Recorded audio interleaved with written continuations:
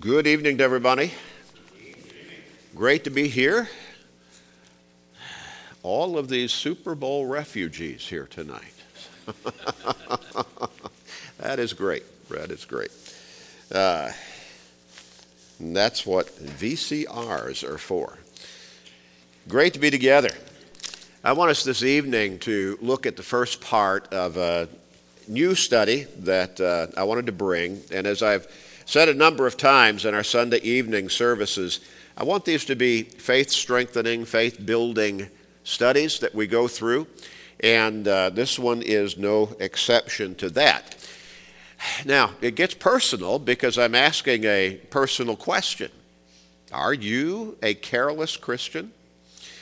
Now, again, that can be very personal or be taken very personal. The fingers all point back to me as well.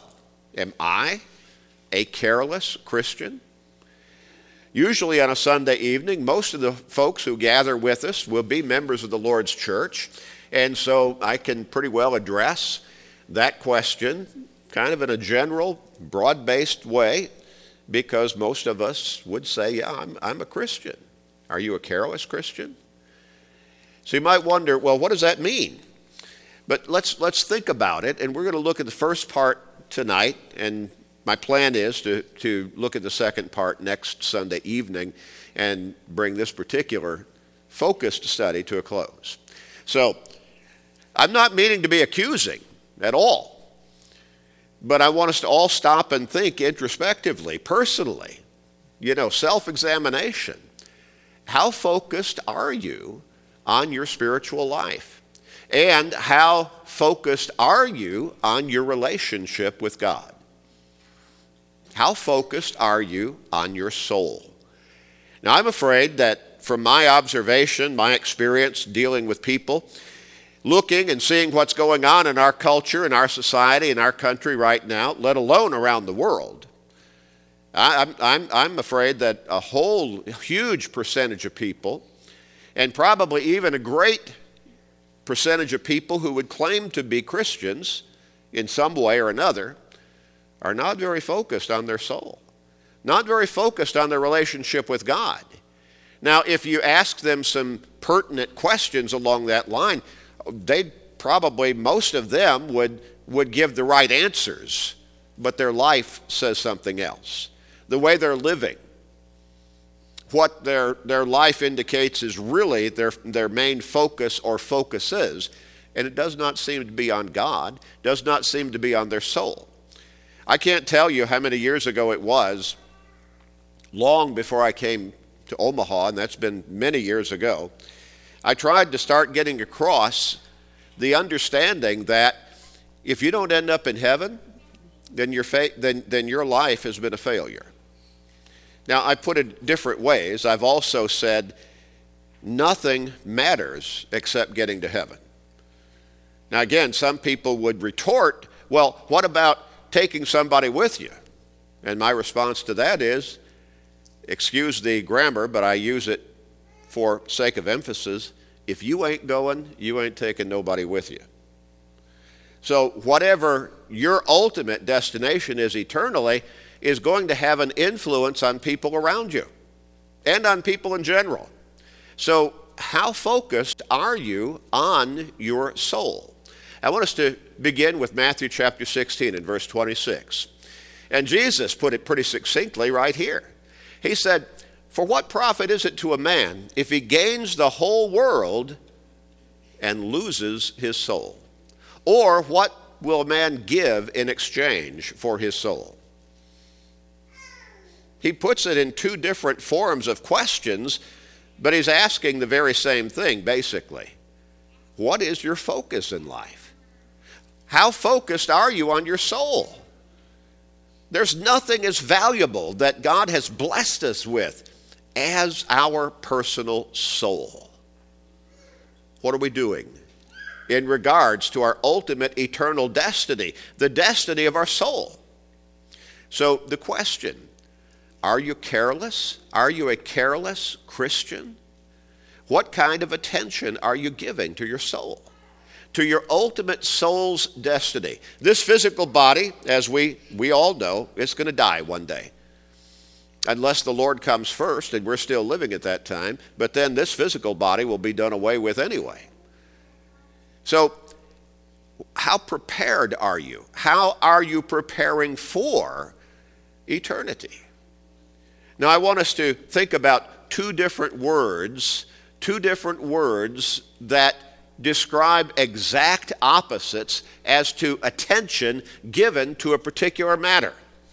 And we could look at these two words in reference to all kinds of different situations, all kinds of different matters that come to us in our lives. We can talk about the grammar school student, we can talk about the high school student, we can talk about the college student in regards to whatever major he or she chooses. We can talk about our job, our profession, we can talk about our marriage relationship, we can talk about our family relationship, we can on and on and on it goes.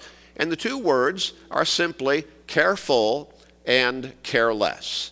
And they're at exact opposite ends of the spectrum. So we can kind of boil down careful as expressing, exercising, exhibiting, or marked by, or done with care. It's attentive, and most literally, the word means full of care. Careful, full of care. But when you're thinking about it from the root word careful, you're talking about full of care from a positive perspective. You're giving it the proper attention, whatever that matter is. You're exhibiting your actions, your focus is marked by doing whatever you're supposed to be doing with care. Now the opposite is careless. And it's exactly the opposite in understanding. It is the idea of being neglectful and indifferent, negligent, showing a lack of proper concern for whatever the situation might be or the matter at hand that you're supposed to be attending to, that you're supposed to be giving attention to. And appropriate synonyms would be lackadaisical, apathetic, inattentive. Rather than being attentive, it would be being inattentive. So, which of these two basic words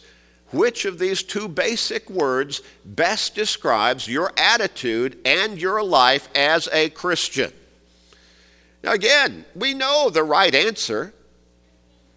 We know, and so a lot of people would probably just automatically say, careful, I'm being careful. But then does your life say that? Does the way you're living your life, the way I'm living my life, does it indicate carefulness or carelessness? So I want us to really stop and probe into our conscience, examine ourselves in a really careful, get the word again, and deep way. Where are we? We need to be careful not to be careless and thereby put our souls in jeopardy and our salvation in jeopardy. We need to pay attention. Now again, our bodies physically are going to die. But the soul goes on. And there's only two ultimate destinies by way of possibility for our soul. One, we don't even like to think about, do we? And a lot of people have just put that out of their minds. They've just tried to explain it away, ignore it, out of sight, out of mind. Probably doesn't exist in a very real way in their mind. That's eternal condemnation in hell. And focus on the word eternal there. The other is heaven, being with God the Father, God the Son, God the Holy Spirit, in a place where the Revelation tells us there is no sickness, no sorrow, no pain, no tears, no dying. Eternally blessed to walk the streets of heaven, to be in the presence of God and Christ and the Holy Spirit. Well, we need to be careful not to be careless and thereby put our soul's salvation in jeopardy. Now, I want us to understand we're not talking about worrying. We're not talking about worrying. So if we faithfully walk with God according to his teachings, then we're going to be exhibiting carefulness, carefulness. We're not going to need to worry. A whole lot of people are caught up in worry on an ongoing basis. A couple of verses of scripture from the Sermon on the Mount, the same chapter, Matthew chapter 6. In fact, just a few verses separate them. Jesus says, "Therefore I say to you, do not worry about your life, what you will eat or what you will drink, nor about your body, what you will put on. Is not life more than food, and the body more than clothing?" Now, he's not suggesting just being lackadaisical. That's carelessness again. When he says, do not worry, he's just trying to get across the understanding, and he brings this out through the rest of this chapter. If you're walking with God faithfully, actively, dedicated, then you can trust God to take care of you in these basic needs of life. So he says, do not worry about your life, what you will eat, what you will drink, what you will put on. Trust God, in other words. We go a little bit further in this same 6th chapter of Matthew. Same setting, same basic context of what Jesus is teaching here.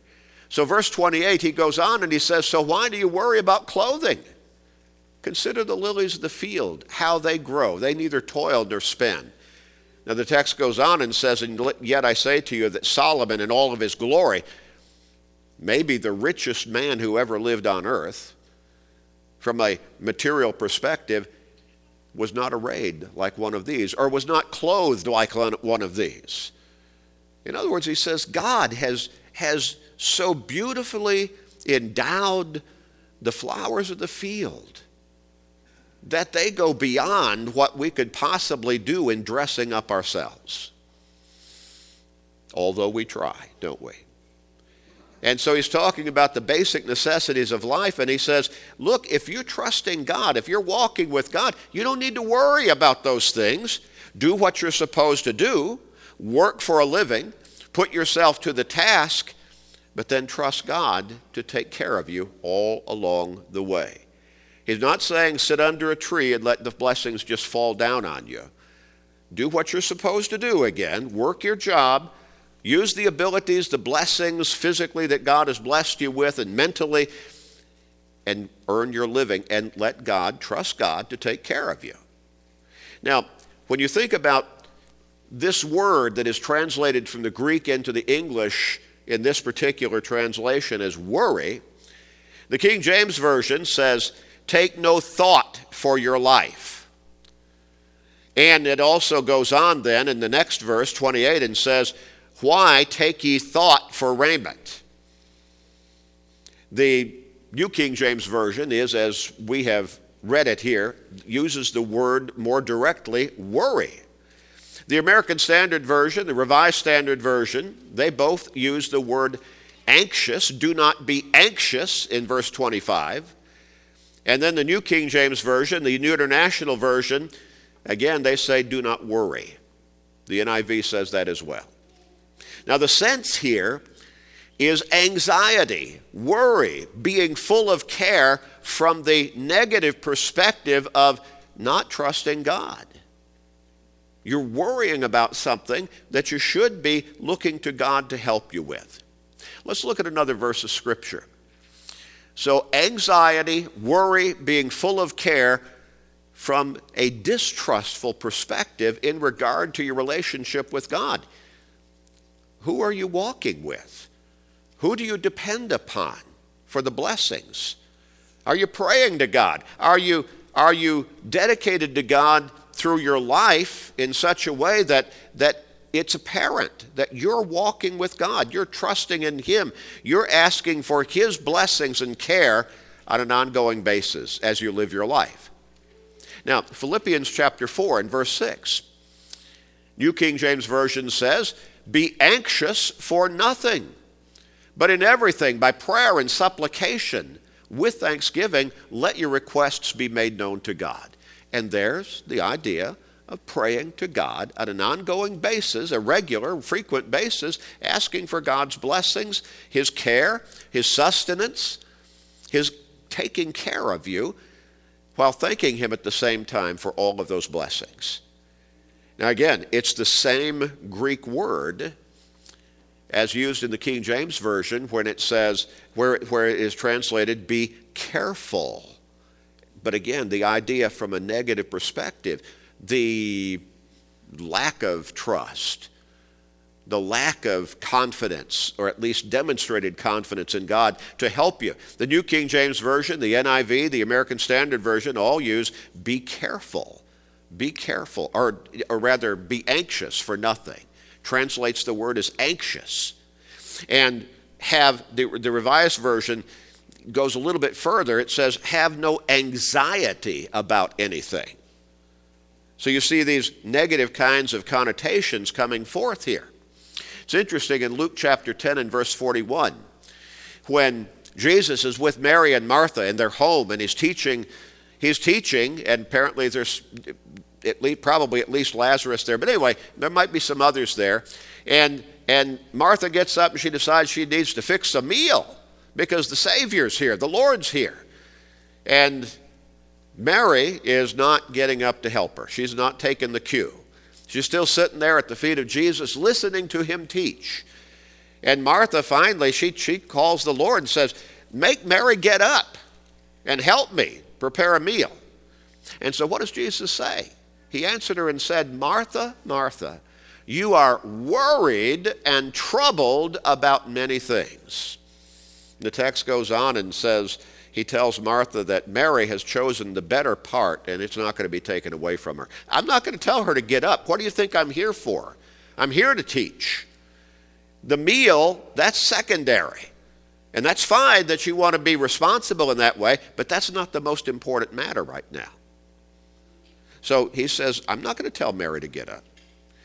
And really, the intimation probably is, and you really need to come back and sit down yourself. Forget about the meal. We can take care of that later. So again, it's the same Greek word. Martha was rebuked for being careful and troubled about many things, King James Version. Your American Standard Version, about being anxious. But as we've read in the New King James, the NIV, worried.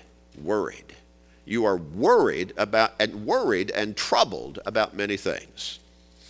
Interesting. Now, all of these translations, when we look at Titus chapter 3 and verse 8, all of them, the New King James Version, the King James Version, the NIV, the American Standard Version, the Revised Standard Version, they all translate this particular passage of Scripture, and the word in there that we're focusing upon, Titus 3 and verse 8, this is a faithful saying, and these things I want you to affirm constantly, that those who have believed in God should be careful, but Paul is using that particular word from a positive perspective, that you should be careful to maintain good works. These things are good and profitable to men. Now, what again is the basic boiled down meaning of that word careful? Full of care. But how is it used here? It's used in a positive way. It's used to get across the idea of giving proper thought, proper consideration, and proper attention to the matter. And what is the matter at hand that Paul is addressing? That you maintain as a Christian good works. You don't just wear a name. You're not being out there being careless in how you're living your Christian life. You're giving proper attention to how you're living your life and being involved in the good works that God has created for you to be involved in. Going back to Ephesians 2 and verse 10. In 1 Timothy chapter 3 and verse 5, there's still another word in the Greek that is translated in reference to qualities that ought to be inherent within a man who is being considered to be appointed as an elder within a congregation. And so 1 Timothy 3 and verse 5, we read, if a man does not know how to rule his own house, how will he take care of the church of God? And so there it is, take care of. Still a different word, but again, the basic sense is connected. He's going to take care of the church. He's going to give proper attention to his position as an elder, as a leader within the local congregation, to deal with the matters that God places upon him as an elder within the church. Making sure that the church stays true to God through teaching and through worship and through service and dedication. And that's a heavy responsibility upon all elders within the Lord's church, within an individual congregation. So take care of. Now, I want to finish up this evening by saying we should not be so full of care that it develops into worry and anxiety that demonstrates a lack of trust in God. We could apply this to our personal lives in a whole lot of different situations, can't we? We get sick. What is the first thing that we have been conditioned to think of whenever we get sick in some kind of pronounced way? And I'm not talking about, just I got a headache today. But if there's anything significant, we start to feel bad, we start to feel sick, what's the first thing we've been conditioned to think of? COVID, right? Think you got COVID?